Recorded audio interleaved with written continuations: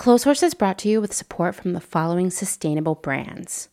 Selena Sanders, a social impact brand that specializes in upcycled clothing using only reclaimed, vintage, or thrifted materials from tea towels, linens, blankets, and quilts. Sustainably crafted in Los Angeles, each piece is designed to last in one's closet for generations to come. Maximum style, minimal carbon footprint. Shift Clothing out of beautiful Astoria, Oregon, with a focus on natural fibers, simple hardworking designs, and putting fat people first. Discover more at shiftwheeler.com. Late to the Party, creating one-of-a-kind statement clothing from vintage, salvaged, and thrifted textiles. They hope to tap into the dreamy memories we all hold. Floral curtains, a childhood dress, the wallpaper in your best friend's rec room, all while creating modern, sustainable garments that you'll love wearing and have for years to come. Late to the Party is passionate about celebrating and preserving textiles, the memories they hold, and the stories they have yet to tell. Check them out on Instagram at Late to the Party People. Vino Vintage, based just outside of LA. We love the hunt of shopping secondhand because you never know what you might find. Catch us at flea markets around Southern California by following us on Instagram at vino.vintage so you don't miss our next event. Gabriella Antonis is a visual artist and an ethical trade fashion designer. But Gabriella is also a radical feminist micro-business. She's the one-woman band trying to help you understand why slow fashion is what the earth needs. The one-woman band to help you build your own brand. She can take your fashion line from just a concept and do your sketches, pattern making, grading, sourcing, cutting, and sewing. The second option is for those who aren't trying to start a business and who just want ethical garments. Gabriella Antonis will create custom made-to-measure garments just for you. Her goal is to help one person of any size at a time, including beyond size 40. To inquire about this serendipitous intersectional offering of either concept, DM her on Instagram to book a consultation. Please follow her on Instagram and Twitter at Gabriella Antonis. And that's Gabriella with one L. Gotta get that spelling right. Dylan Page is an online clothing and lifestyle brand based out of St. Louis, Missouri. Our products are chosen with intention for the conscious community. Everything we carry is animal-friendly, ethically made, sustainably sourced, and cruelty-free. Dylan Page is for those who never stop questioning where something comes from. We know that personal experience dictates what's sustainable for you, and we are here to help guide and support you to make choices that fit your needs. Check us out at dylanpage.com and find us on Instagram at dylanpagelifeandstyle. Salt Hats, purveyors of truly sustainable hats, hand-blocked, sewn, and embellished in Detroit, Michigan. Find us on Instagram at Salt Hats. Karen Kinney Studio.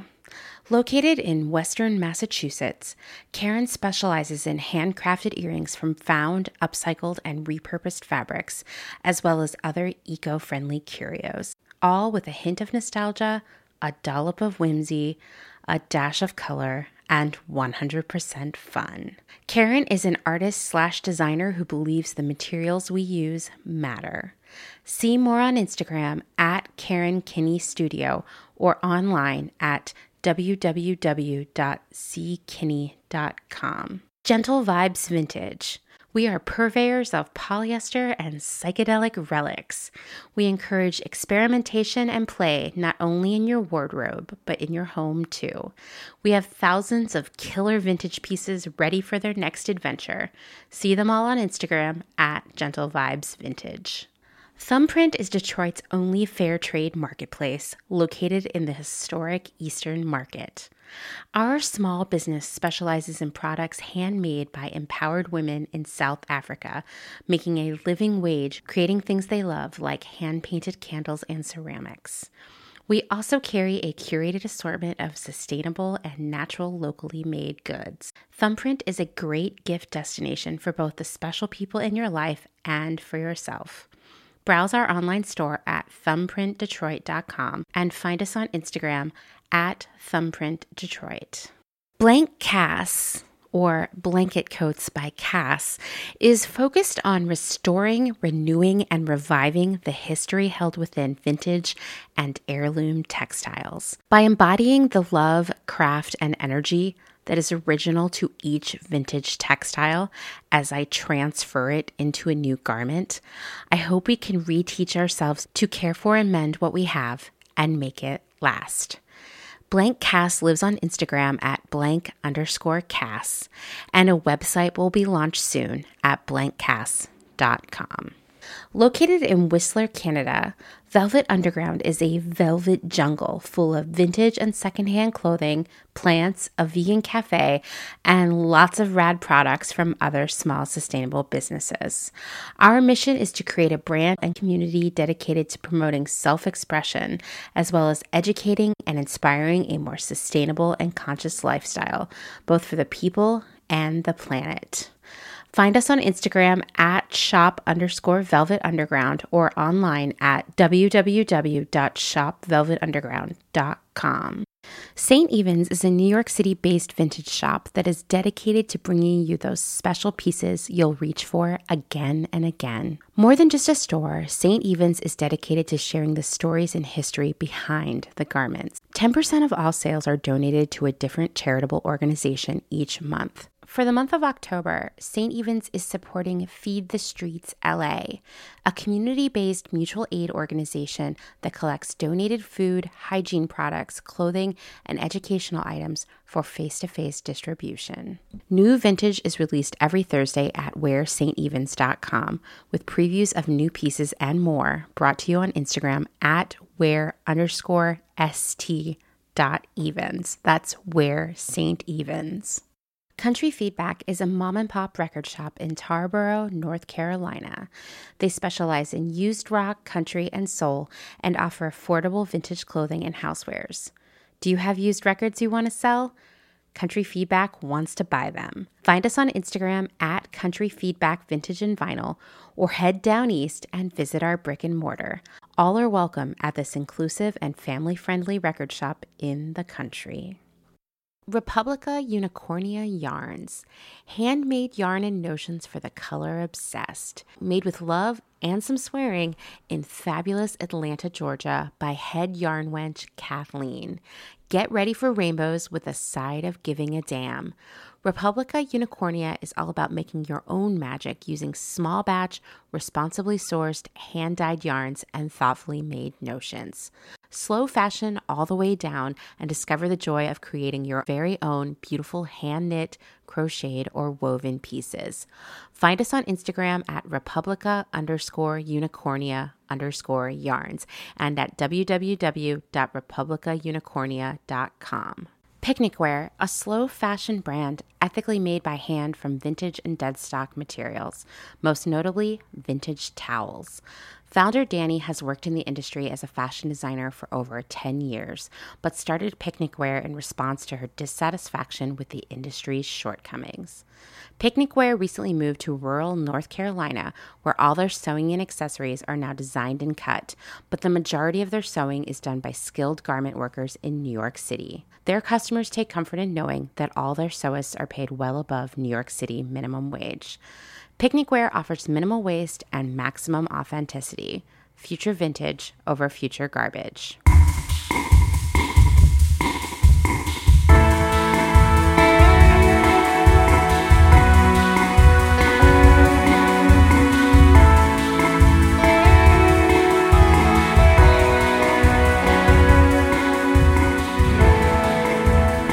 Welcome to Clothes Horse, the podcast that really tried to come up with a clever tagline for this episode, and I just couldn't. So if you have one, send it my way. I'm your host, as always, Amanda, and this is episode 103, which sounds way better than saying 103. Take it as you like it. There is so much stuff in this episode. Aja Barber is back for part 2 of our conversation about our relationships with fast fashion, better holiday gifting, and so much more. We definitely had a lot of fun recording this, and I hope you've had just as much fun listening to it. And In this episode, you'll also get to hear about the deleted chapter from Aja's book, Consumed: The Need for Collective Change, Colonialism, Climate Change, and Consumerism. If you haven't picked up this book yet, go pick it up. It is such a fun, inspiring, educational read. Seriously, do it. You're going to love it. And you're going to feel so much smarter and riled up after you read it. If you're randomly tuning in to this episode, like this is your first episode of Close Horse ever, please, well, first off, welcome. Now, please stop this one and go listen to the previous episode, 102, so you can hear the first half of my conversation with Aja, because you're missing out on a good time if you haven't listened to that one yet, and it all ties together. So go do that. We'll be here. We're waiting for you. It's going to be fine. Before we jump into my conversation with Aja, we're going to hear from Elise Nye, who's totally been on the pod in the past to tell us about Depop. Elise is a woman who has a lot going on. Elise, are you getting enough sleep? Actually, you know what? I hate when people ask me that question, so we'll just assume they're all getting just the right amount of sleep, and we're also just really motivated. Anyway, Elise sells on Depop as Nyliner. She co-hosts the climate storytelling podcast World is Burning, which go give that a listen. It's so fun. It will help you cope with your eco-anxiety. You'll also feel smarter and excited and inspired. And Elise is also on her way to becoming what I'm calling the Baroness of recycled packaging with her new project, Repackage Mailers. I'm so excited for you to hear all about this because I cannot emphasize enough that we must normalize reusing packaging. Why? Because nothing is disposable, not even those padded mailers. When we talk about overconsumption, which we talk about a lot around here, we tend to think of the things we buy, the shoes, the skincare products, the clothing, but we don't think about the packaging that they're housed in. And there is a lot of that, especially if you bought that item online. Though to be fair, if you bought it in a store, it definitely arrived in that store in a shit ton of packaging that was wasted, right? None of that gets reused. We use a lot of packaging.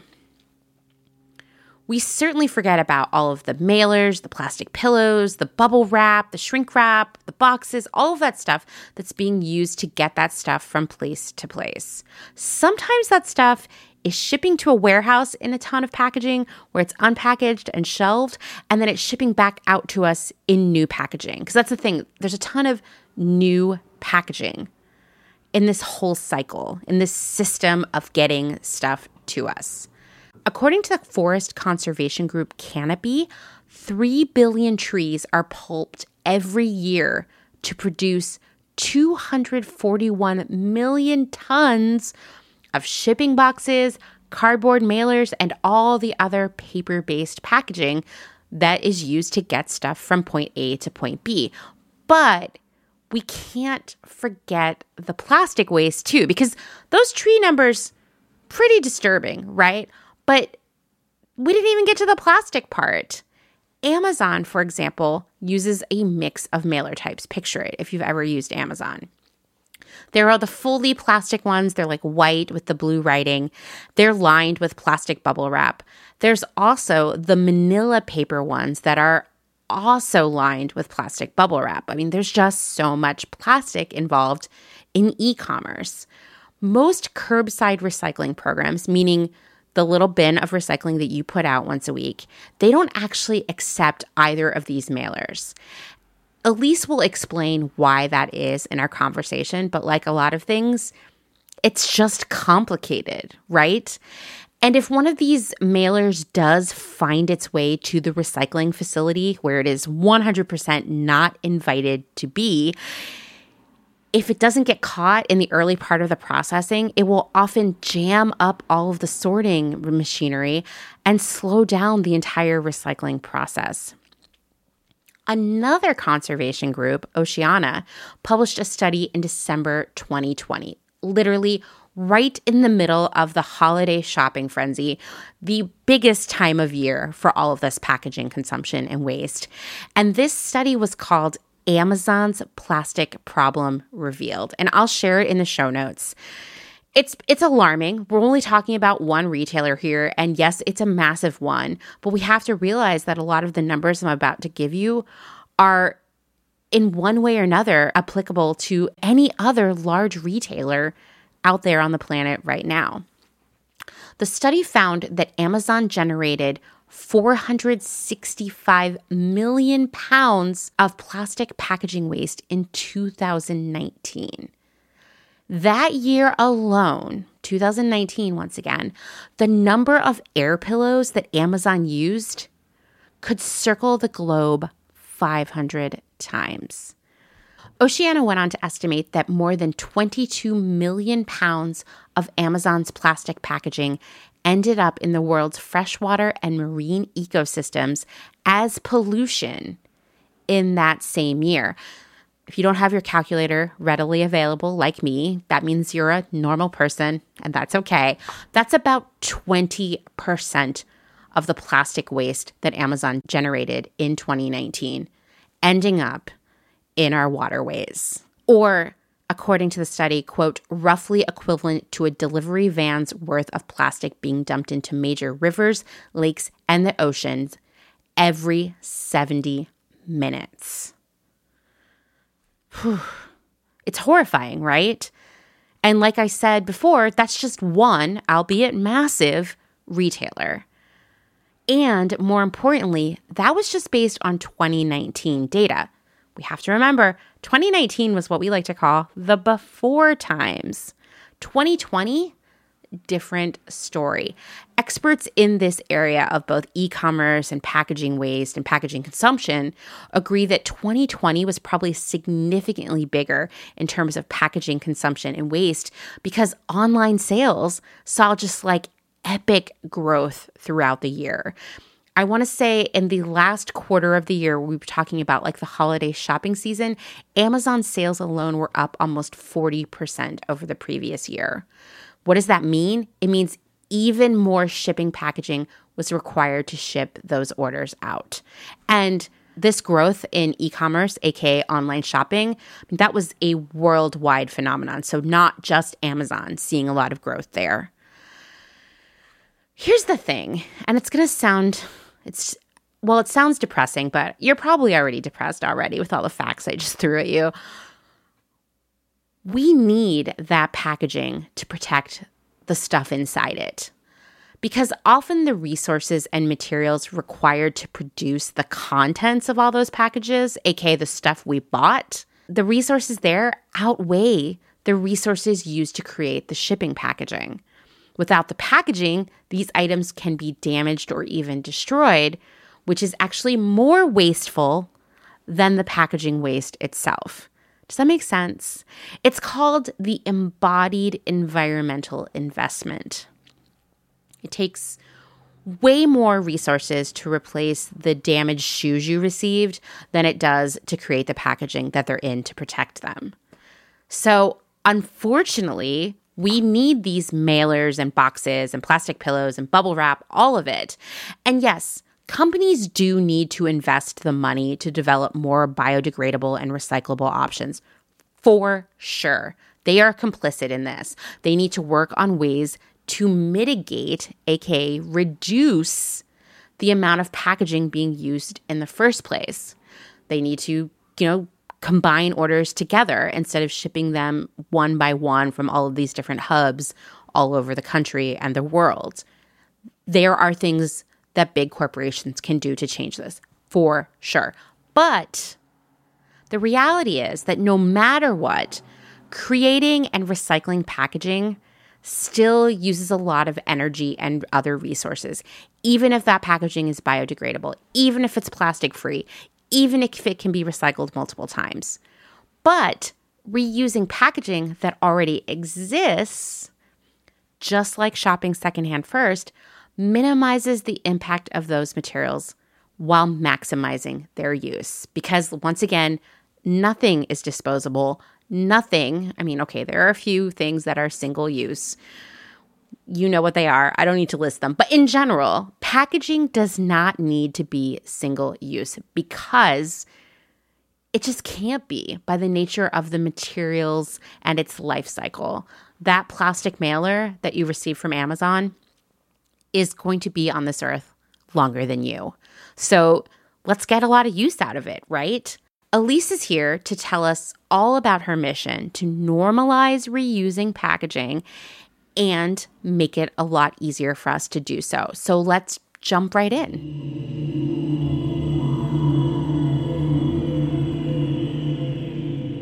All right, Elise, I mean, you're part of the community. Everybody knows you, but why don't you reintroduce yourself or introduce yourself to people who've never met you before?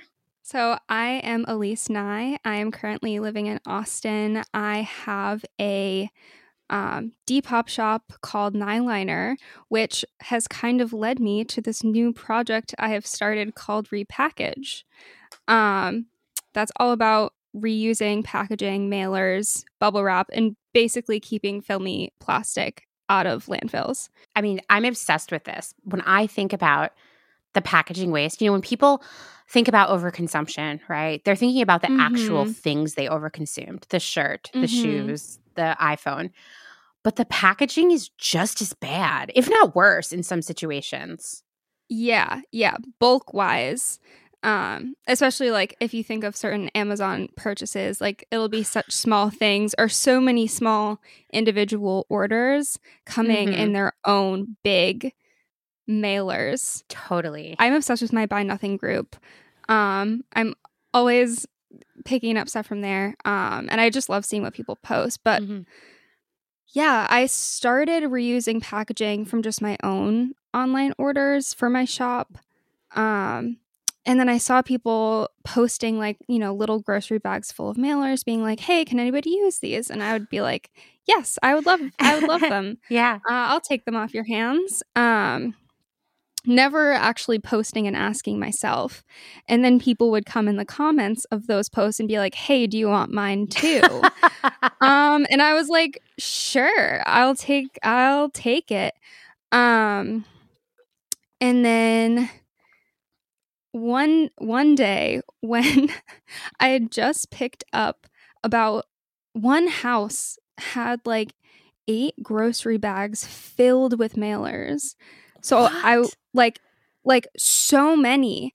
And I had them all in my house, and basically literally in the hour after I went and picked them up, I saw Depop had posted a thing about doing micro grants for people who had ideas for environmental sustainability projects. And I was like, okay, I have too many mailers for myself right now. What if I can help get these into the hands of other small business owners, online sellers, people shipping things to reuse them? Because they're free, and packaging can be expensive, especially if you're looking for environmentally friendly options. So that's kind of where the whole thing started. Luckily, Depop chose my project. So they've given me a little bit of funding to, get organized. I have a nice shelf to keep the mailers, so I don't just have bags of mailers like shoved precariously in my closet, which is exactly how it was before. So yeah, it's all been really, really exciting, and I've kind of been able to expand. I've only been doing I did my second mailer pickup last week, and I've already kind of started expanding into things that I didn't really expect to.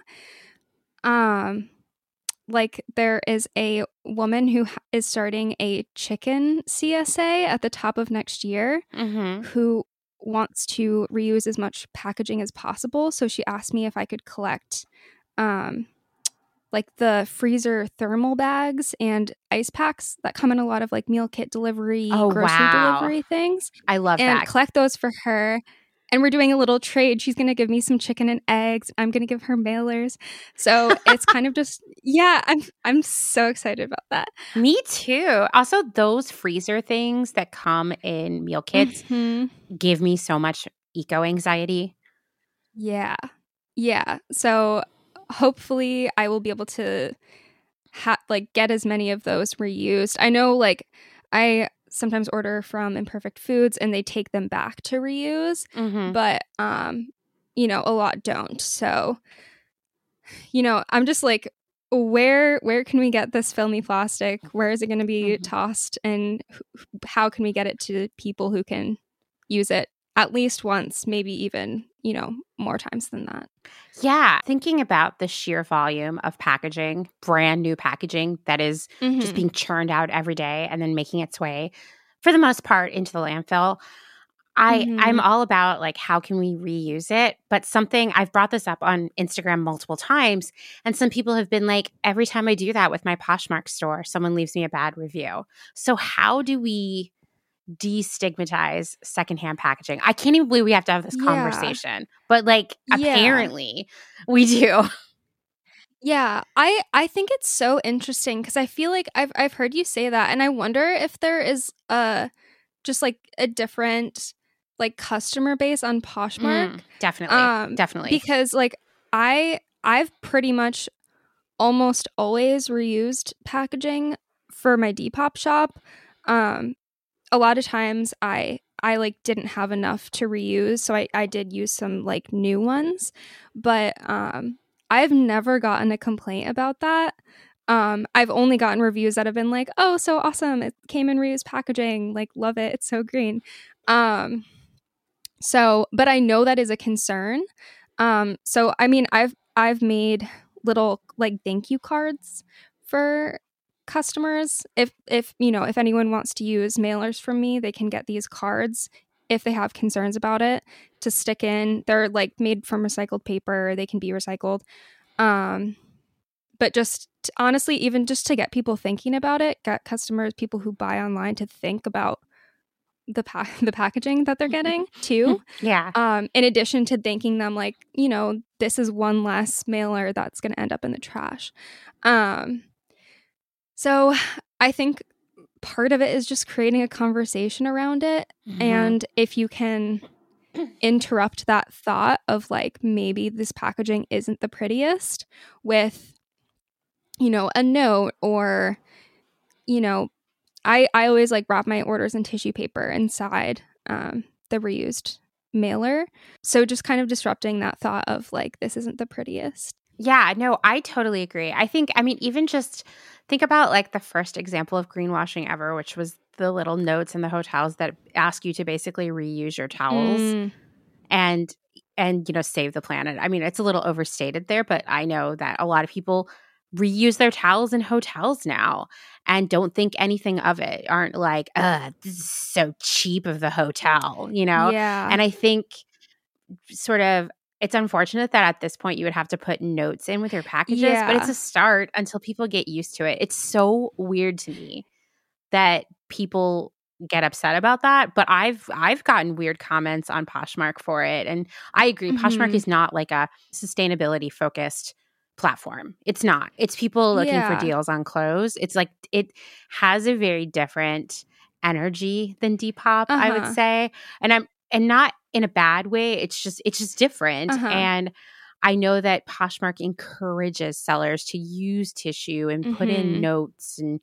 all of this stuff. And I think maybe that made sense for the early days of Poshmark, because you had to convince people that buying secondhand was like a desirable experience. But do we need to do that anymore? I don't know. Yeah. I mean, I feel like there has to be some sort of differentiation between small sellers online. And like, I mean, a lot of people aren't actually doing Poshmark or Depop as a business. A lot of people are just like, I'm not a huge fan of this shirt anymore, so I'm going to send it out. So I'm also like, are we expecting those people to go out and purchase like a lot of packaging to ship out their stuff? Like, I don't know what that expectation is. Right? Agreed. Yeah, it's weird when you say it that way. You're like, yeah, what the they're heck, not people? a business. Like, they're just like trying to give their shirt to you for cheap. But yeah, I mean, I think there has to be like small sellers, small businesses. And I think a lot of small businesses have like beautiful customized packaging, which is, awesome. But like small businesses can function differently than large corporations like Amazon. Like, we can recycle, we can reuse. It's possible for us to do that. And so I just think there should be a different expectation. It's not worse. It's not like it's like a lower quality product if it's coming in a reused mailer. You know, I don't know. Yeah, I agree. I mean, I know that we like judge a book by its cover and all of that, but Yeah. it's just the packaging. Yeah. Also, the outside, like, it's like gonna go through the mail, so it like chances are it's gonna get all rumpled and dirty and like gross. Like, even if it was the most beautiful, pristine thing. So I feel like the outside of packaging, there should be way less focus on that, because the amount of times I've gotten mailers that are just like so disgusting, that is no fault of the seller, which, I mean, I feel like that's a whole other thing. I feel like a lot of people kind of lump together like the transportation of a package, the shipping, whatever, with like the sellers themselves or the company themselves. So it's just like, you know, sellers aren't responsible for how dirty the package is, how long it takes. That's just like a different thing. But again, I know. Yeah. So my thing is, if you start off with a pristine mailer, chances are when it gets to the customer, it isn't going to look quite the same. So why stress about it? Yeah. And knowing that in most cases anyway, that mailer is going to go directly in the trash after the person opens it. Like, it's just like, why? It's a waste of your money. It's a waste of resources. It just adds more stuff to the landfill. And so I'm constantly like, please, everyone, normalize reusing packaging. Like, we just have to do it. And then anyone who wants to be a sourpuss about it will be in the minority and realize they have to just give it up, that there are more important things to be upset about. Yeah, exactly. And like, if you go to someone's shop and you scroll through their reviews and like their negative feedback is that they reuse packaging, like, is that really negative feedback? Like, that's, you know, not saying much. That's saying more about the person who's buying, if they're coming at that from a negative way. Agreed. I totally agree. So, okay, so you are doing this in Austin, right? I guess right now, I mean, do you know of anybody else doing this in the way you are in other cities? I don't. I hope other people do. I've had a couple people from other cities reach out to me asking if I can ship them packaging or if they could ship me packaging. And I was like, no, please don't do that. Because so like, let's say you are a seller in a city that is not Austin. If you go to your Buy Nothing group, or you find any like Austin, or not Austin, because I live in Austin. If you find like whatever city's zero waste Facebook group and you just ask people, I guarantee you will get more mailers within 24 hours than you could possibly use. And if you dig harder, like, you will have an entire room that's like half dedicated to storing this stuff, because that is where I'm at this point. So like, it's so easy to find. Like, everyone pretty much orders online now. Like, this is a very plentiful resource pretty much everywhere that is free. So like, never pay for packaging again is what I'm saying, because it's so easy with a minimal amount of work. Like, I've obviously tried to like do pickups to make it really easy for people to recycle them, and start thinking about saving them and stuff. But like, if you don't need to do that constantly, like, it's so easy to do. So if you are a seller or have a small business in another city and are interested in doing this, like, just put like the smallest of feelers out on Facebook or even on Instagram, or like ask your neighbors to start saving them. Like, it's so easy to do this yourself if you want to. So that's like what I would recommend. If anyone else is doing this in other cities, like, let's be friends. But yeah. And if you're in a city and you want to start saving your mailers, like, again, like post it on, like, join your Buy Nothing group, post that you have them, see if anyone can reuse them. And hopefully this is just like, I would love for this to just start to become a normal practice and for me not to have to go around and do pickups and whatever. Like, everyone, like, it's really so easy to do if you connect with a couple people in your neighborhood that do regular online orders. And, you know, hopefully one day corporations will decide to have better packaging that is, you know, either biodegradable, reusable, whatever, something better than what is happening right now. And maybe it won't even be an issue. So hopefully, you know, that's where this will head someday. Absolutely. Someday. I feel like it's a while off because Yeah. I've been to some trade shows where there's like a booth. It's always like fashion trade shows, but there'll be a booth or two with people who are offering more sustainable packaging and labeling and hang tag options. And they're always really cool, like things that are made of cornstarch and dissolve in water. Like, how cool is that? You know, knowing that most labels and whatnot are made of polyester, or, you know, packaging that can be backyard compostable, things like that. It's always really exciting. The problem is that it's a lot more expensive. I mean, not that much more expensive, but for all of these retailers who are trying to cut every penny in every possible way, they don't want to pay 5 cents extra for a mailer just because it's better for the planet. I mean, that's depressing, right? Yeah. Yeah. And my thing too, like, a big thing that I want to emphasize is, like, when you're looking at packaging, like, even if something is made of recycled plastic or is like biodegradable or whatever, like, it's still taking resources and energy to make those products. And so if you can just reuse something that already exists, even if it is a super, like, unenvironmentally friendly plastic Amazon mailer, like, finding that and, like, reusing it is going to be better than buying something new. Always. Yeah. I think that's a really good one to call out because I think, you know, there's a lot of confusion, misconception, I think, and I think that's intentional, that if something is recycled or biodegradable, that it's fine to waste it, to view it as disposable, but it still took a lot of resources to create that. And you should honor that by getting as much use as you can out of it. Yeah. And, like, I know that like, the whole thing of being able to recycle mailers, like, the Amazon ones have the little, like, I'm recyclable, like, go to this site to figure out how. And there are, like, a couple drop boxes.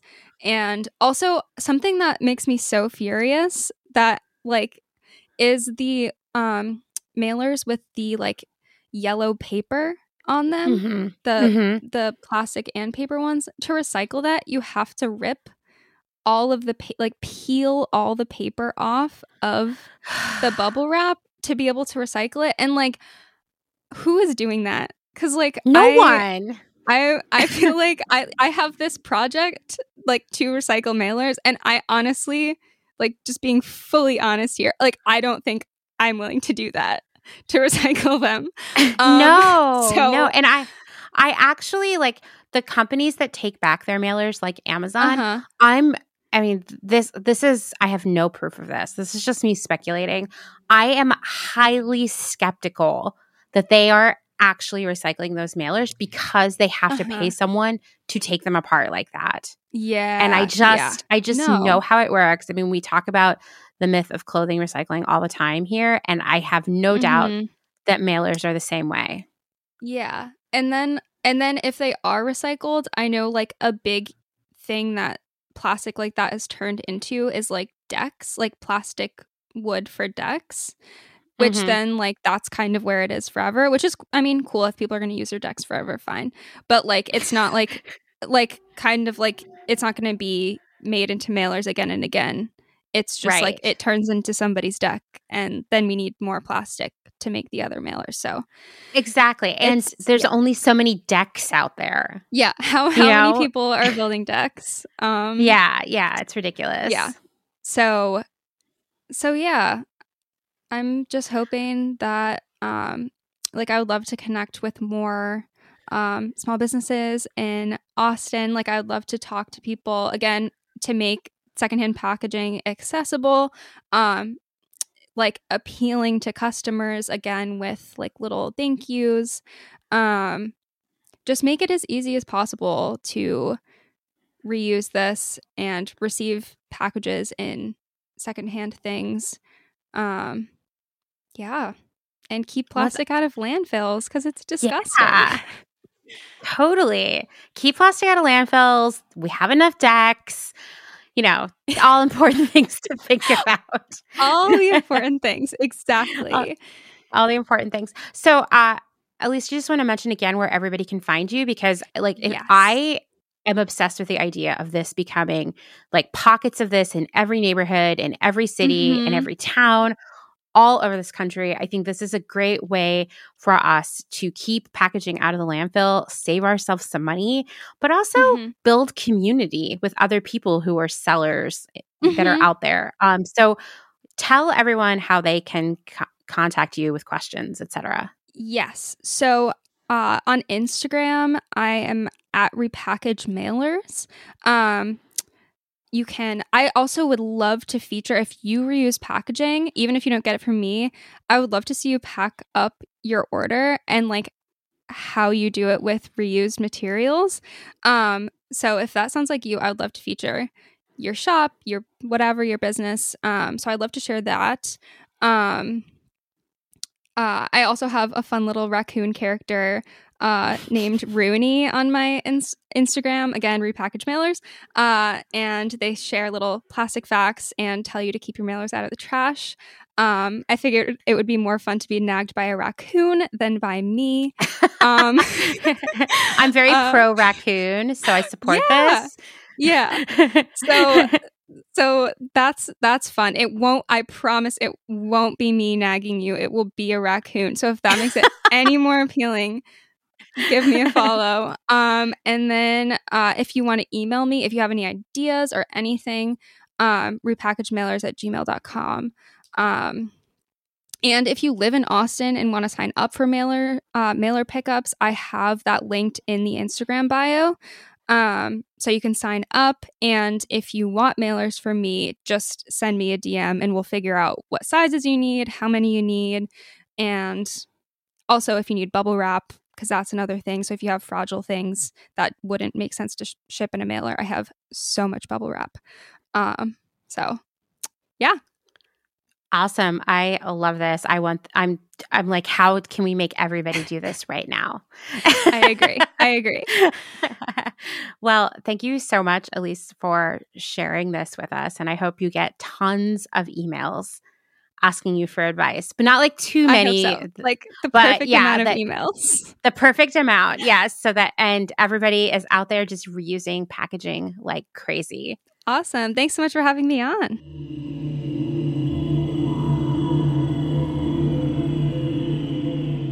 Thanks again to Elise for dropping by to tell us all about Repackage Mailers.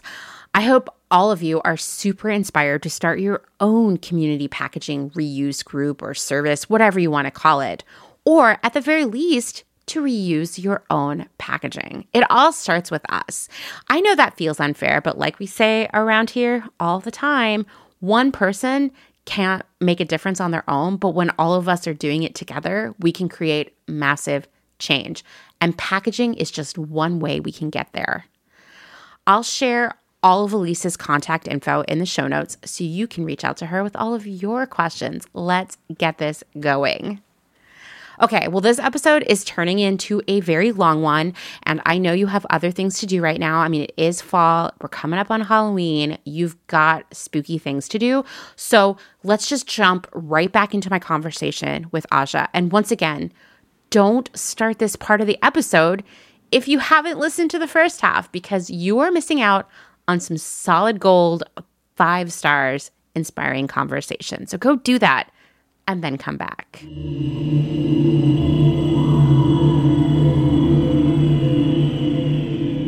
A revealing exercise for a lot of people to do would be to actually add up how much they've bought from different brands in the past year, 2 years, 3 years, and think about that money. Yeah. What that could have done for you. Honestly, I went through a phase when my daughter was a baby and I was a single mom where I was like, and broke, like working retail for the evil retailer we talked about. And I would think if only I had all the money I'd spent at bars before I had Dylan, I would be living a completely different life right now. I mean, that's an exaggeration. That makes me sound like I was an alcoholic, but no, but it does add up. I mean, I live in the UK and I know it adds up. Going out and eating or going out and drinking, that stuff adds up. For me, that was my turning point. So I was third time living with good old mom and dad in the basement. And one year, and I don't know why I did this, I was saving all my receipts and I just found them. And I thought, let me add up how much I gave this billionaire. And I wanted to punch myself. I was so mad because that year on my tax return, it clearly states I had only made like $12,000 and I gave over $1,000 to Stefan Pearson. And I was mad at myself. I was just like, and on top of that, I paid my parents rent. And I was just like, this is why I can't save money, because I don't even notice that I'm doing it. So I have to stop doing it. You think, oh, what's a little purchase here and there? But you don't keep track of it. And you tell yourself it's cheap. And you tell yourself it's part of your personality. And you tell yourself you need to shop this way because you can't afford better things. And I can also tell you this, when you're not buying 68 items of clothing a year, that dress that costs $100 to $200, you can do that. You really can. Especially if you're only getting 3 or 4 dresses. Yes. Thank you for saying that, because that's a difficult conversation to have with people. And I want to start by saying I'm not shaming anyone for shopping fast fashion. We all have a complicated relationship. I shopped it. I'm talking about my past here. Yeah, exactly. I mean, like this, I worked in the industry. I might have made something that you have worn or your sister wore or something, Probably. You probably did. And I'm not telling people like they need to feel bad about shopping fast fashion. I'm not telling people that they should only buy really expensive clothes. But what I will tell them is that if they buy a lot less, they will have a lot more money to buy nice things, no matter how little money they have. No matter how you slice and dice it. And what we can say, and this is just not a lie, the average fast fashion consumer in America buys 68 items of clothing a year. Mm-hmm. Okay, that's more clothing than we need. And we know that. Mm-hmm. So like, let's all be honest and cut the crap a little bit. There are some people where their income level means that is the only thing that they can afford. I'm not saying that you're a bad person because you can only afford that brand. But what I am saying is, do you need that much of that brand? Right. All of us can say, I'm only going to buy 30 items this year. And so they need to be good. Now, those of us that know that we have the money to do better can say, I'm only going to buy 30 items this year and I'm going to buy them from only sustainable and ethical brands. We can do that. If you know you're that person, be honest about it and do it. But this whole thing of everyone being like, I'm so poor.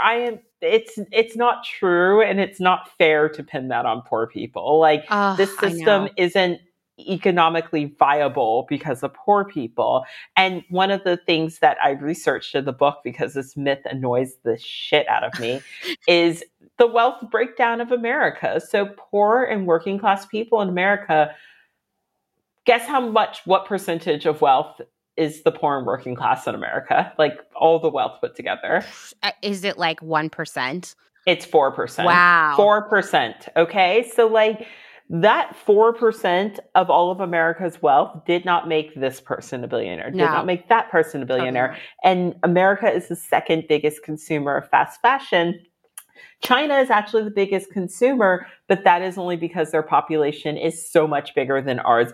Per head, America buys the most fast fashion. The call is coming from inside the house. It's us. So like, regardless of where you're at, if you are the person who, like me, only made $10,000 that year, I'm not saying you have to go out and buy a $10, a $100 dress. All I'm saying is you don't have to give your money to that person. You don't have to participate in the system the way you always have. We can all stand to change it up a little bit, but mostly we can all stand to just buy less stuff. Agreed. And I think that's step one. I mean, even just thinking about like, okay, the average person is buying 60 garments a year. And 68. Okay, so I've got my calculator here. Let's say, so we're buying 68. Let's just say we're only paying $20 for them, which we know is probably below average, but it's probably close enough because, there's all those like hot deals out there.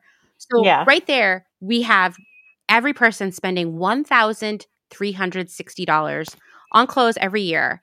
What if they Yeah. only bought 3 things? Well, you could be like buying like really fancy shit. You could be if you only bought 3 things and you took care of it. Now you might need more than that. Right. You might need need underwear like and things. I underpants. get it. Yeah. Mix it up. But I also say for like all the fancy shit that I have, and I do have some fancy brands, the vast majority of them have been purchased secondhand because who can afford that stuff brand new? Right. Not me. You know, Right. So people will come to my page and just make hella assumptions. And like, granted, my financial situation has changed. I'm, now an author, but don't worry, I'm not rich. I still live in a 2-bedroom flat in South London. But I know that my situation has changed, but even before my situation changed, I was still shopping this way. I was still the person where I would watch the runway shows of designers that I liked. Today, I went and did a talk and I wore a Donna Karan 2012 blazer. And the blazer, and this is also how abundant clothing is, it was actually a runway blazer. It cost over $1,000 full price. This is how abundant clothing is. I fell in love with the blazer. I bought the blazer 5-6 years ago on eBay. I paid $80 for a blazer that once cost well over $1,000. Okay. This blazer was in a size 8. I got it. It fit me fine. Guess what? I'm no longer a size 8. Like, I got uterine fibroids. I'm big in the waist now. Mm-hmm. So I ended up selling that blazer to a personal styling client of mine for a little bit less than that. And she loves it. It fits her perfectly. The same blazer came up on another site in a size 14 and I snatched it up and that was what I wore today. These are runway pieces. So like, there is such abundance of clothing on this earth. Yeah. And no, I'm never going to be able to buy a $1,200 blazer, but I can find it. And that's always been how I've gotten the more pricey things in my wardrobe. I mean, I love the brand Marimekko. The vast majority of the Marimekko I own was bought secondhand. It is pricey, but I would argue as a brand, they've done a very good job until recently of really maintaining their integrity and not really joining the fast fashion circus in the same way. So I was okay with like paying an upmarket price tag for them, but I still bought it secondhand. Mm-hmm. So, there's various ways that we can change how we interact with this system, but just handing over your money so easily to like a company that isn't doing anything fair or right. It's just not the way forward, babes. I want better for y'all. Yeah, me too. I want better for all of us and for everyone else involved. I think, something that I think about a lot is all those fast fashion clothes that I've bought. And trust me, I've bought a lot of them. How many of them actually made me feel good to wear? How did I look in the mirror and say like, damn, you look good? A very small percentage. None of them fit that well. They smushed my boobs into a rectangle. They were riding up all night. The zipper was hard to pull up and made me feel bad about my body. I couldn't figure out what bra to wear with it. Like it just, I wasn't comfortable and I didn't feel my best self in a lot of those clothes. Why should we give our money? Why should we pay someone to not only do terrible things to the other people and on the planet and the planet itself, but also make us feel like shit? Why would we do that? Exactly. And there is such a difference now in fit based off of the brands that I buy now. And I'm lucky. Like I literally, can call Laura and be like, let's make this. And I get it. Like I know that I am speaking from a privileged position now, but it was not always that way for me. And I want people to understand it's a journey. The vast majority of my clothing and my wardrobe, I have bought myself. 50% of it is not new, but that's okay. It still looks awesome. And it's all about switching it up. And I'm still not an incredibly rich person, but I think it's possible to have a wardrobe that makes you feel good without always feeling like the first thing you have to do is run to that fast fashion store and buy everything off the mannequin. Totally. This has been so fun. I'm having such a good time. Like, can you just come over to my house so we can? I know. Let's just have a drink and just talk crap about retail. Yeah, exactly. I'm like, I've got stories. I know you've got stories. Let's get your sister on Zoom and we can talk. She will talk all day about working there. Like it clearly was not the best time, but now she like has found the humor in it. That's good. Yeah. I mean, it took me a while.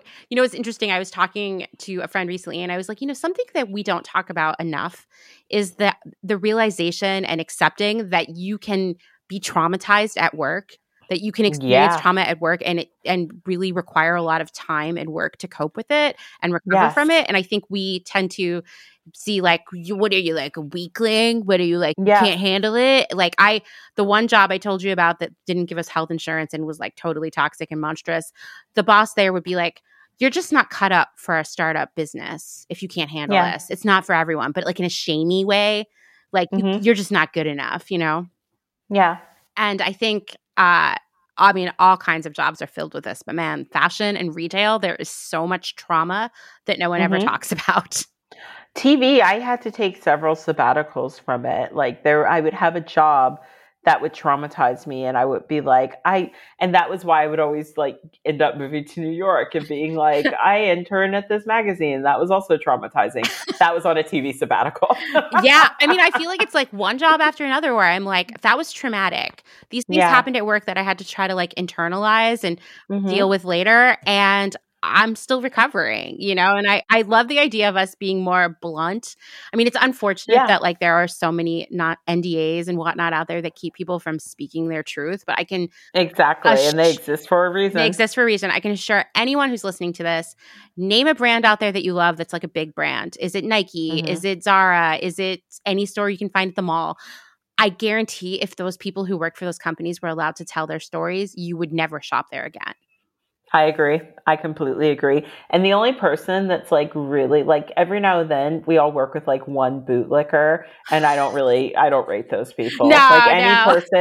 Any person that tries to make you clean up another human's waste is like a bootlicker. So don't trust them. Yeah. And you know what? I feel sorry for them because they're being sold some false bill of goods too, that they're going to get some sort of loyalty from that company. Right? Yeah. They're not going to, that company doesn't feel loyal to them either. They really care about me. And it's like, honey, they don't. They really don't. They don't. They absolutely do not. So the one last thing I wanted to talk to you about, I know we've been talking for a really long time. If you need to go, it's fine. But last year, we're getting into the holiday season, right? And last year you were talking a lot on Instagram and Twitter and just like, I was like, I'm just so grateful that someone is talking about this. And it was like, all of the crazy gift giving and consumption associated with like Christmas, Hanukkah, all the winter holidays. And I just, what's your approach to holiday gift giving now? Only get people things that they really, really want or need. That's really it. I do not buy presents just to buy presents. I would sooner just give someone money. I really would. I'd sooner be like, here, pay your bill than me be like, here's some cheap piece of plastic that you're not going to really want and can't really return. Enjoy. Merry Christmas. You know what I mean? Right. I don't know about you. I mean, your sister sounds really cool, right? So, and your mom is cool too. So you probably didn't have the same situation, but I tried to have conversations like that with some people in my life and they were like, wow, you just like can't enjoy life at all. No, we don't buy presents in our family we don't buy presents just to buy presents. It has to be perishable. Like for instance, with my niece and nephew, my sister is like, do not get these kids any more junk. They have so much stuff. They don't need anything. I'm like, can I buy them clothes? She's like, no. It's so hard with the kids. You want to give them everything, right? I get exactly. it. Yeah. She buys most of their clothing secondhand. And so it's really hard. But the one thing she always lets me get them is products from Lush because it's a treat and it's perishable and it gets used up. It's not something that they're going to get every day because, Lush is upmarket price tag, but it is something that's fun. It gets them in the bathtub or shower and it's a treat. And so, we really are very much about getting people things that they actually want or need, but like just buying things just to buy things, we don't do that in our family. I'd sooner just give you an envelope full of cash. That to me is way more useful than being like, I have to get you a thingy, so you have a thingy. Yeah. Then that person is also like, great, now I'm stuck with this thingy. And it's a waste of your money. It's a waste of planetary resources. And it's just not cool. We have to stop that whole giving a present just to give a present. And like, oftentimes people will also be like, oh, well, this thing that this person needs, I can't really afford it. So let me get them something cheaper that they don't want and have never desired. Totally. Get together with some friends and get them the thing that they want. Like, come on, people, let's get it together. Like if that thing is out of your budget and, if the person really wants it, start calling down the line. Hey, so-and-so, are you getting so-and-so a present? Okay, well, do you want to go in with me on this? There are so many ways that we can do this, but let's just all stop buying crap. I would rather a friend make me some bath salts, which there are a lot of recipes where you can just do that really easily on Pinterest if you're interested in doing that, than buy me something that they felt compelled to spend money on because they felt like they had to do it. Like there's just, I love homemade cosmetics. I love stuff like that. So like, let's just all stop buying useless crap. And maybe if we all stop buying it, companies will stop making it. That's my hope. That'd be a win-win. Yeah. Yeah. I find that like, as we get into this time of year, I can't even walk into a store without just getting instantly depressed, seeing all the things that I know no one really wants. That they're going to receive. And it's like a habit we have to break. And I found like with my family, it was just getting out of control because I have 2 sisters and they all have partners. And then, I have my husband, and then we had to like get a gift for all the sisters and the partners. And then also a gift from Dustin, my husband, to all the sisters and the partners. And it was like, we were coming home with all this stuff. And I finally was like, we have to stop this. Like I would rather instead of you buying me a gift, why don't you use that money and go on a trip or go out for dinner? Or like, I just want you to have like the best life, and giving me a gift, it doesn't get you there. Last year, my sister got me secondhand UGG boots from Poshmark. Whoa, that's a good gift. It's a good gift. They're so cozy. And, I got my niece here a Michael Kors bag. I'm not really into Michael Kors, but she is. But hers is real. And like some of her friends are fake. And I got it, for probably the price of a fake, but it's real, and I got it from Vestiaire. I got my partner a used Comme des Garçons hoodie, So like, let's start being more creative. It doesn't have to be new. It doesn't have to be from a store. It doesn't have to be a shiny piece of plastic. We can actually do all the things. Let's change the nature of how we do gift giving, because I think it's a win-win for everyone. It is. It's way more fun too. It's way more fun. Because giving gifts is fun, I get it. And my sister-in-law got me a secondhand handbag last Christmas, which I loved. So, let's think out of the box here, but we have to get away from this idea that new is the only acceptable way to give a present, and that if you don't know what to get someone, just get them anything. And I think I started thinking about this when my older sister was like getting married and having them babies, because all I could think was, people gave her so much crap that she didn't want. And so true story. I am the opposite of that. I'm like, Steve and I did not have a registry. We were like, do not buy us a present. We do not want it. Like, we live in a flat. We barely have enough room for what we already own. Please do not buy us anything. And only a few people got like offended. But you know what? If they get offended, fuck them. It's my life, not theirs. Right? You're offended that I don't want something I never asked for. Weird. So yeah, like seeing how my older sister just got weighed down with stuff through all of those like milestones that she was hitting when my niece was born. Oh my God. If I ever get pregnant and you buy my baby some of that horrible gendered stuff, that is going in a giveaway bag immediately. Like, I will have I'm going to be that person that's like gender neutral clothing all the way. No, I'm not going to have some reveal where you can marvel at my child's genitals. It's weird. Get it together, humanity. If it's not gender neutral, I don't want it. It's a baby. Yeah, exactly. It's a baby. So yeah, I'm that person, but I think the more I double down on it, the more people in my family are like, yeah, that does make sense. And I think we're really good about gift giving and not, like even my older sister came here just recently and she was like, oh, I was like, oh, I want to buy a present for the kids. And she did tell me, she was like, okay, well, Liam needs pajamas. His pajamas look like knickers on him. Like they were like practically up to his knees. And so I was like, oh, there's this really cute company that I've been wanting to support that makes beautiful kids pajamas. And they were so excited. They were like, we got pajamas from England. So cool. But I wasn't like, oh, let's go and buy them a bunch of like souvenirs that you're going to hate and be like, what am I going to do with this plastic crap? You know? Totally. Yeah. No, I think it, like, it's interesting. Like, you talked about how, like, with your family, like, now, you know, it's like catching on in a bigger way. Right. And I think that, you know, we have lived in a world for so long where we let brands or blogs or magazines or influencers tell us what we should and should not do.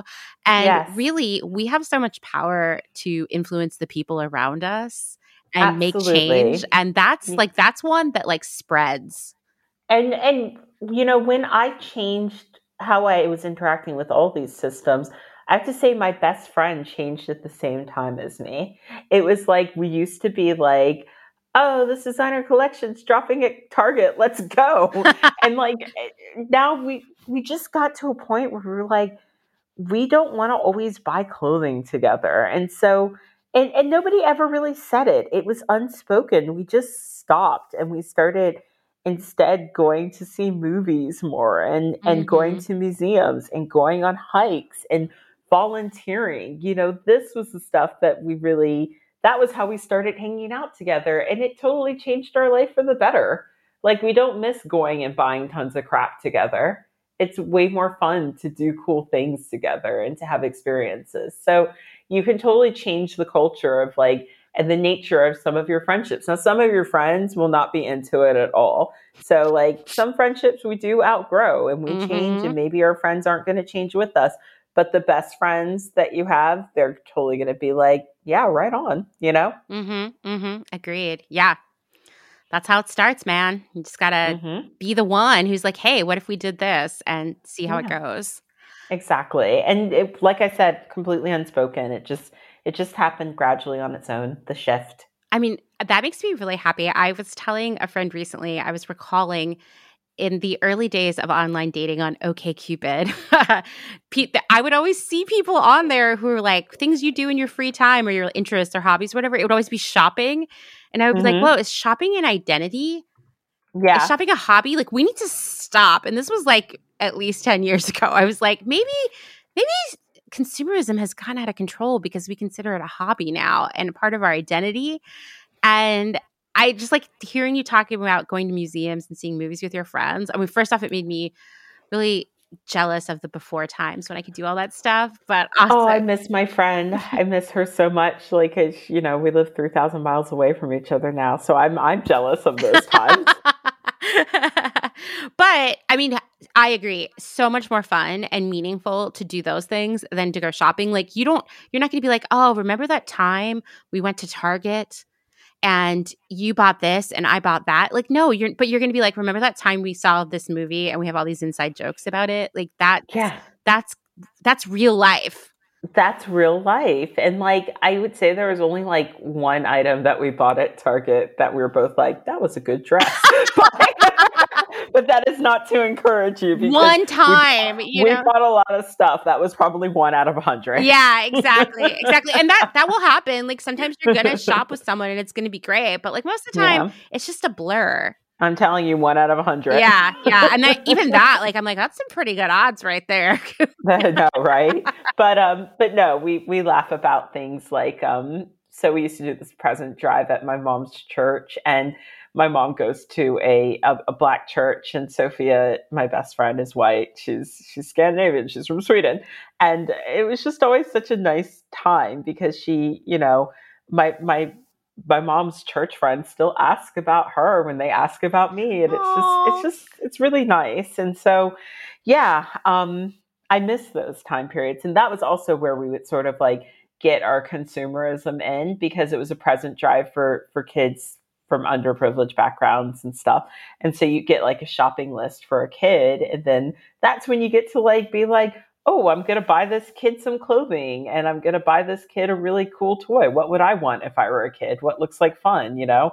But then I also became like, oh, there's a lot of plastic in this stuff. What has the least amount of plastic going on here? Anytime I have like taken my niece toy shopping, I'm like, I got to get out of my head in here, because I'm like, you don't need an LOL surprise. Like, too much plastic. My God, my niece was like obsessed with that for a while. First she was, the LOL surprise like stuff. And there was one thing that I remember she was really obsessed with, and I can't remember what it was, but I told Steve, like, get this for Avery and she will just fall apart. And I remember her opening it and being like, oh my goodness. So happy, so overwhelmed. She's so funny. She cries when she's happy. Aww. When she gets something, she's like, gets really emotional. But yeah, there's ways that you can really, like, you know, say you still like shopping, put your shopping to good for someone else that actually needs stuff. Totally. Because you probably don't need it. So there you go. Yeah. Like, I get it. Shopping is fun, right? Yeah. So we're told that it's fun, at least. Yeah. I mean, I think that's a good call out. A lot of times I look back and I'm like, that wasn't very fun. I had a headache. Yeah, I was annoyed. I felt worse when I left the mall than when I arrived. Yeah, totally.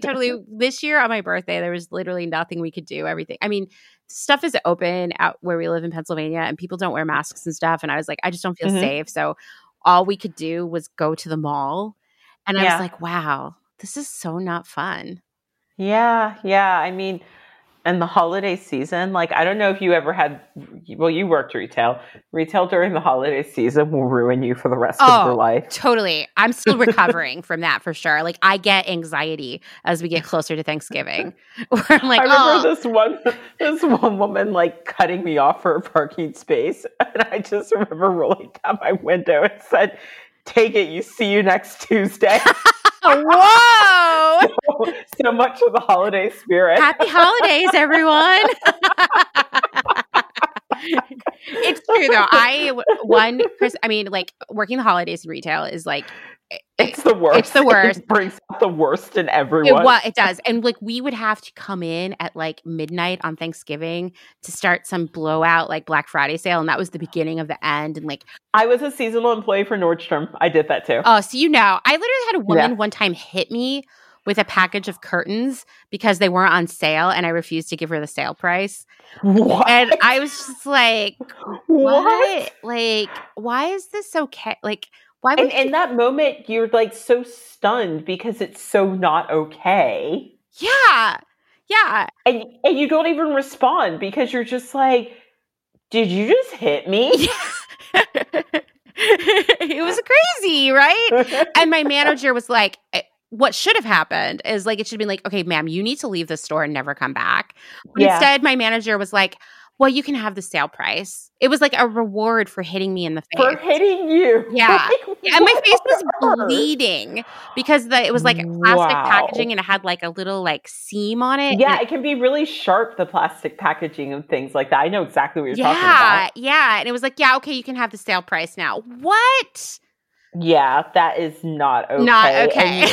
And you know what? If you called me after that experience, I'd be like, we're suing, because company Aja puts on her lawyer hat and a friend calls and says, a woman hit me in the face at work. And yeah, I would have been like, right, I'm going to find you a lawyer, sweetheart. We're getting out of here. Yes. But yeah, man, I wish I had known you then. My whole life would probably be different. I would have left that job. I would have had money to like do something else, you know? My sister was always like, slow down, Juanita Cochran.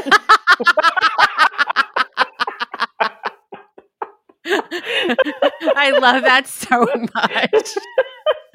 Yeah, like, no, if you work in a place and you know, we talk about this, obviously, nobody should be being hit at work. But one thing we need to realize, that is the reality for garment workers. Yeah. Like, to bring it back to all of this, nobody should be experiencing that. What happened to you, Amanda, should not have happened to you. But it also shouldn't happen to anyone that makes our clothing if that is an everyday experience for them and it's not okay.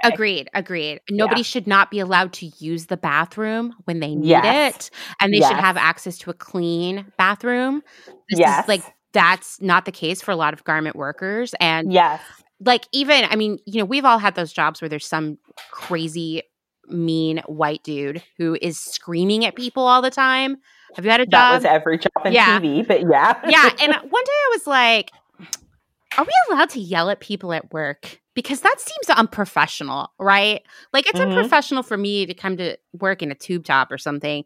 Is it unprofessional for you to like scream at me like you're my dad, my abusive dad or something. Did anyone get what you were saying when you said it? No, not at all. And were they like, oh yeah, that is unprofessional? Because that's the gaslight gets me when they agree with you and then the behavior doesn't change. Right. No, it was just like, well, he's in charge. Gross. Yeah, gross. But like, you know what? Garment workers getting yelled at all the time. Yeah. And it shouldn't happen. Yeah, being verbally and physically abused. It shouldn't happen. Being locked in a factory? Like, oh my what? God. Because they're afraid you're going to like take a break or steal something. Like, fuck that. You're a human. Sleeping in a pile of clothes. That was another thing I didn't like about the place where you used to work. The shakedown that they make all the employees do, I thought it was degrading. I'm glad you brought that up. Yeah. Degrading. And trust me, when you are having it done, it feels degrading. It feels I think it's like I don't like being, patted down at the airport. But if I had to do that every time I went to work, I'd be like, nah, fuck this place, I'm out. And that someone could look in your purse and be like, oh, I see you have a pregnancy test in there. What's going on? Really? Oh, yeah, that's really good. That is really good. That's really, really wrong. And I don't know if they do that anymore because I think they got enough customer feedback that it was wrong. It took about 20 or 30 years for that to happen, which is unfortunate. But yeah, I mean, that is... So customers would complain that they see you doing that to the employees and it's not cool? Yeah. Oh, I should have complained. I always thought it was not cool. See, that was so not cool. My bad. I should have complained and been like, I don't think it's nice how you treat your employees. They started to get complaints and they were like, okay, well, let's do it off to the side. Do it where customers can't see it. I noticed that as well. I noticed that shift because they used to be like real, like, cavalier and loosey-goosey about it, and then I would notice it happening off to the side as well. And do you know that if you forgot to, it was called getting checked out. If you forgot to get checked out, or like sometimes you'd be waiting by the front door for half an hour waiting for a manager, and you'd be like and were you off the clock when you were waiting? Yeah, of course. And I'd be like, Bullshit. I'm literally paying my babysitter bullshit. right now for me to wait here to get checked out. If I would have left, I would have been fired. Yeah, I'm just sighing. Yeah. All for some sweatshop goods that they paid $4 for. Yeah, exactly. Yeah, it's really ridiculous. Like hourly, they charge you more than what they pay. They pay you more than what they pay. They can afford to lose a lot of that stuff, and they probably burn half of it. Oh, yeah. Like, oh my goodness, don't let an employee shoplift something. Like, honestly, I saw this today. Do you follow the Trash Walker on Instagram? Yes. She's been on the show, actually. The account is amazing. Yeah. Today, she got some Coach bags, I saw. which a Coach employee slashed. And Coach, which I wrote about on Patreon, was trying to be like, we're going to be a more sustainable company. You can bring anything to this repair service that we're only going to offer in like, a couple of stores, but like, let's roll out the big green carpet. Like we're actually doing something, and you can get your bag repaired. She's going to take the bags can't wait that she pulled out of the trash and tell them to repair them. This is a show I want to watch. You know what I mean? I'm like obsessed. I think it's going to be so cool. I think it's interesting to bring up Coach, which I think, is considered luxury, right? And it was once a really good brand. And boy, did they they took that brand and it was like a packet of soup, right? Like a packet of soup. And they were like, someone get us a hose. That's what they did to their own brand. Oh my God. I love that. As a person who really tries to stretch some soup sometimes, I get that metaphor. That is what Coach did with its own brand. Well, but yeah, that is exactly what Coach did. And a lot of luxury brands did, actually, because they sort of adopted a lot of the fast fashion ways. Make as much product as possible and destroy whatever you can't sell. Totally, because it's brand damaging. You don't want poor people to get it on sale. Exactly. You wouldn't want anyone to dig it out of the trash, would you? So you got to rip it to shreds. Oh, so gross. And so there was this Instagram post, I'm sure like 97,000 people sent it to you. Where it was the woman the protester who ran onto the runway show at Louis Vuitton with the sign that said overproduction. Yes, it was an Extinction Rebellion person. Right, yeah. right. And I tweeted, she didn't lie. She didn't lie. I was like, this is on point, right? So the first post that someone sent me was like from Business of Fashion. So we already know it's like a different audience, right? Mm-hmm. And there were so many people on there who were like, yeah, well, it looks like she's wearing fast fashion jeans, so she's a hypocrite. Or like, luxury isn't the same as fast fashion. She should be on Zara's runway. And I'm like, I wanted to, if I had all the time in the world and I didn't care about being really frustrated, I would absolutely go in and respond to all those people and be like, you know that like Louis Vuitton overproduces and destroys and wastes tons of shit, right? Like it's not just fast fashion. So I think the part of the conversation that is always missing is our value system and how we value stuff. Because yes, they do overproduce. The difference is how we treat the garments, right? Like if you have a Louis Vuitton bag, you're not going to carry it twice and then dump it in a charity shop. Right. You simply aren't going to do that. You're going to resell it or something. And so we need to think about our value system. I mean, sometimes fast fashion clothing clearly isn't going to hold up. We shouldn't be dumping things that don't hold up in the global South. But the only argument that I can make that possibly makes sense is that there probably isn't a mountain of Louis Vuitton bags in Gantomonto. No, definitely because not. Louis Vuitton probably destroyed them before they get there. But they never would get there because the way our society treats stuff is we treat things that are low price like disposable stuff, and we treat things like it's high price, like it should be valued differently. But for me, one thing I noticed with retail is that they like treat everything once it is like not in demand like trash. Like one of the things that I noticed, and this was the store that you worked for, the store that my sister worked for, there was a time period where Orla Keeley was like super shit hot in the UK, but no one in the US was really catching on. And this store had bought a bunch of Orla Keeley stuff because it was flying off the shelves in the UK.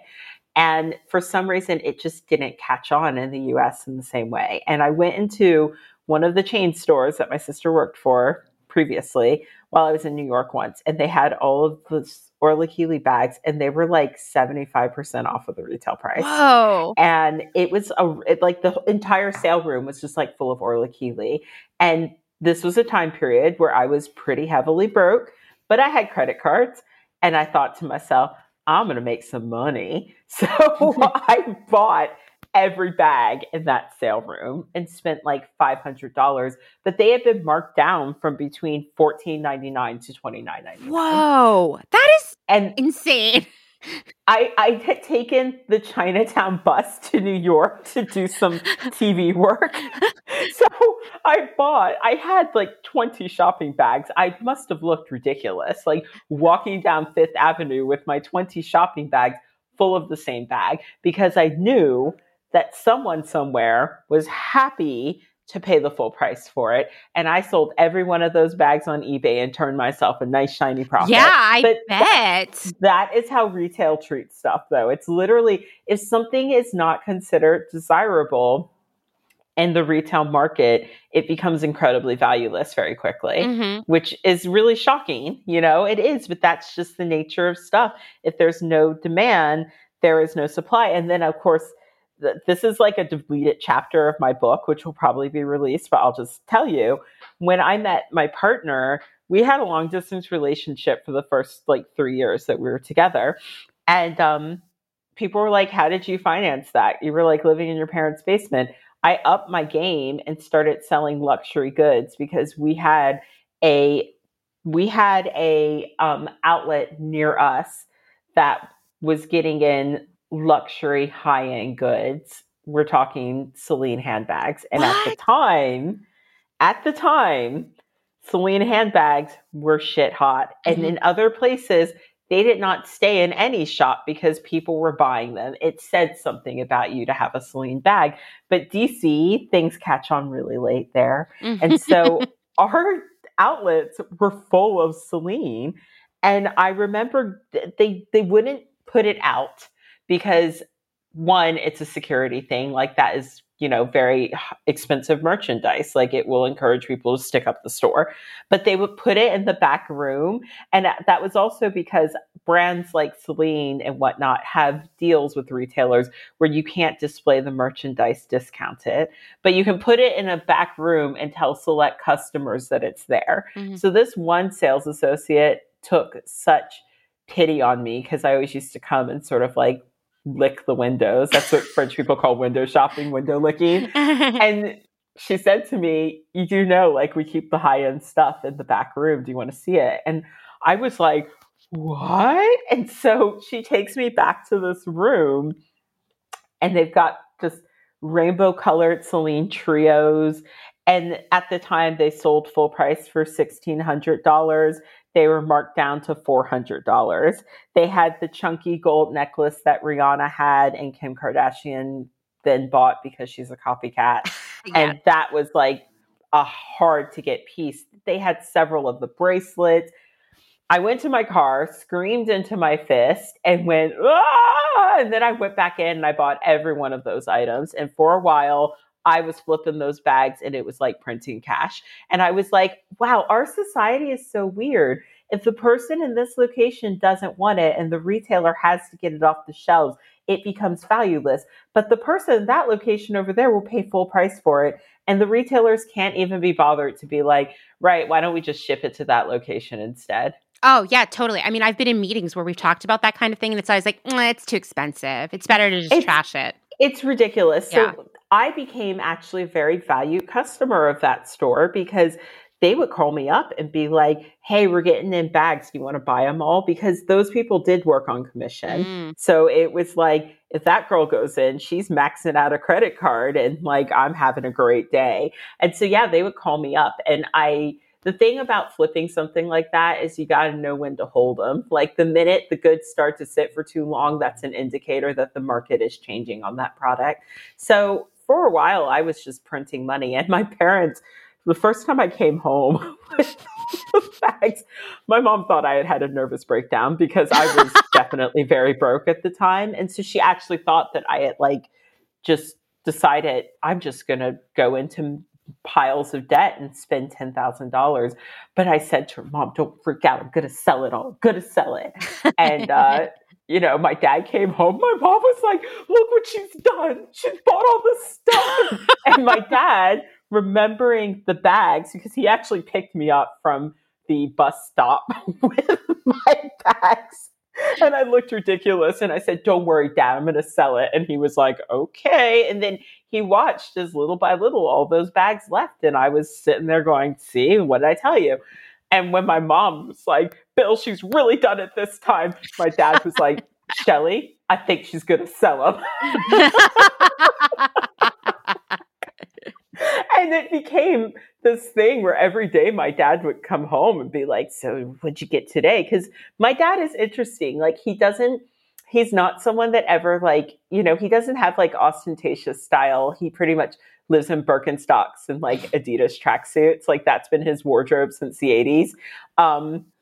But he likes nice things. He did a year abroad in France when he was a college student in the 60s. He was the first person that told me how to pronounce Givenchy. So my dad does have like an eye for these things. Right. And I remember he would come home and be like, so what you got? And I'd be like, this is called a Valentino rock stud. This is what it retails for. This is what I paid for it. And I'm going to try and make this amount of money. And he was like, really into it. Some bags he'd be like, I don't know why anyone would pay that much for it. I'd be like, I don't know either, but whatever. And my mom told me at the time, she was so terrified that somebody would catch on to the fact that we had tens and thousands of dollars of luxury goods in our basement and break into our house and steal it. She was like, I was just really nervous for you because I didn't want you drawing attention to the fact that we had this much merchandise in the basement. But that was how I financed my relationship with Steve. I was very broken, was like, this is never going to work out. This guy lives in the UK. But, when you start to understand that like everything is transient and value is completely created by the demand, you start to really sort of see the system for what it is. And then it doesn't matter so much anymore. Like I remember my mom suggesting that I keep one of the trio bags for myself. I had sold like 20 or 30 of them. And I said to her, you know what? I don't want it anymore. I don't want it. Yeah. I was like, it was good. And it was good. It was fun. I appreciate what they did for me. I'm good. And she was like, wow. So yeah, it changes your value system once you begin to really understand how these systems work. Yeah, it really does. I just like explained the deleted chapter, but like I think we're going to add it to like a digital copy or something. But my publishers told me don't put that out. But I'm like, but I can say it on a podcast. I mean, I think it's really inspiring. Honestly, I paid for a whole trip to Argentina by selling American Apparel clothes. So that does not surprise me. Every one of my friends has an American Apparel store. Like a lot of my friends used to work for them. Oh my God. I mean, I seriously I could do 7 episodes of just stories I've heard secondhand about American Apparel. I literally did a live with Sophie of Birdsong, and she used to work for them. And oh my God. She cracks me up. Like she's hilarious. But yeah. So yeah, I've had a lot of weird experiences with the fashion industry. And you know what? I still love it because I want it to stop eating itself. That's the sad part, is that people are like, you hate brands. And I'm like, yeah, I hate the ones that are bad, but the ones that are beautiful and doing amazing things and treating people fairly, I love that shit. Let's have more of that. Totally. And you know what? It's fun to get dressed. I think that there is this feeling out there that to be sustainable, to live a sustainable life or wear sustainable clothing or whatever you want to call it, is to wear linen, solid, boring unitards over and over again or something. Okay, well, that is kind of how I dress. don't hate the player, hate the game. Art teacher. Yeah, but art teacher means okay, but then you've got some good earrings or something, some interesting but comfortable shoes. That is me to a T. What you trying to say about that? But I think that that's people are like, oh, so if I want to care about doing right by people on the planet, I now have to give up any personal expression. I have to wear neutrals. Yeah, exactly. I can only wear beige now or something. That's just fundamentally untrue. There is so much more clothing on the planet than there are people. At the very least, just start buying some secondhand stuff, but don't get sucked into those websites run by the same people who created the problem. Yeah, seriously. Because those people do seem to believe that being sustainable means you only wear olive, black, or beige clothing. I feel personally offended by these descriptions.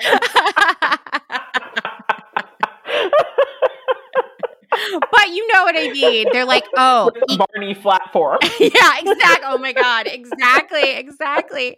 But that is they're taking their page from that, and they're like, oh, well, in order for customers to know that this is our conscious collection, we got to make sure it's all earth tones, right? Yeah. Otherwise, they'll never know. Yeah.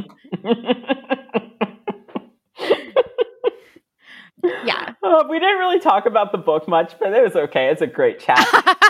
Well, everybody, please go check out Consumed. It's available for sale now in the United States, and it's awesome. And it's you think it's going to be this really serious, I don't know, it is educational, but you think it's going to be a textbook or something, and then you read it, and it's so fun, and it makes you feel really smart when you're done with it, and it gets you really riled up.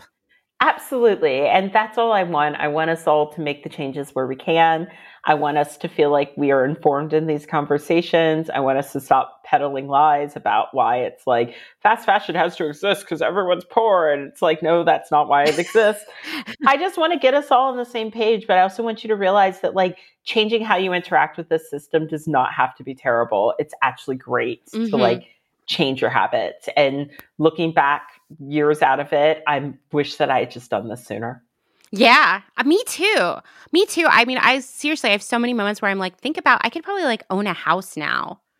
Yeah, I think that too sometimes. And I'm oh. I know. Then I'm stop thinking about that. I'll get a pain in my chest. I'm stop thinking about that. Think about something else now. But yes. I mean, I think now is the best time to start. Yes. And it really, it doesn't have to be a terrible thing. I think you'll look back and thank yourself later and be yeah, I'm really happy that I started to sort of make some changes there. You will. Yeah, totally. And read Asha's book. Just saying that again. Because we didn't talk about the book. But I guarantee... We talked about the deleted chapter. We talked about the deleted chapter. But also, I think if you were unfamiliar with Asha before this interview, hadn't read her book...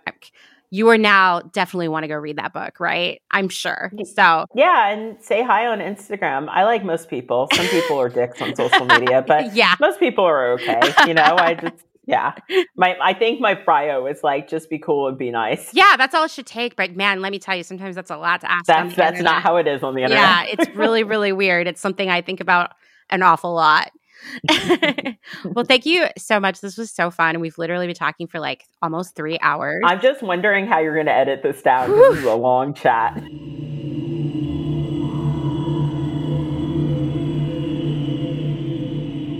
Thank you again to Aja for taking the time to talk to me. It means so much to me. And we talked for hours and it was so fun. I'm so grateful for it.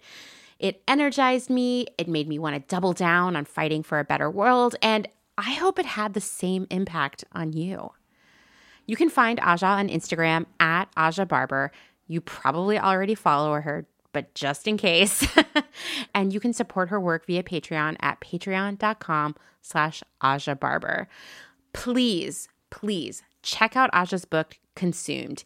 Even if you think you're an expert on sustainability, fast fashion, and consumerism's effect on the planet and its people, and at this point, if you've been listening, you're becoming one for sure, right? We're all getting there. Read it anyway, because it will also help you sort of develop your talking points for educating others. I mean, for me, this is a constant journey that I'm on. How can I get better and better at having these conversations with others?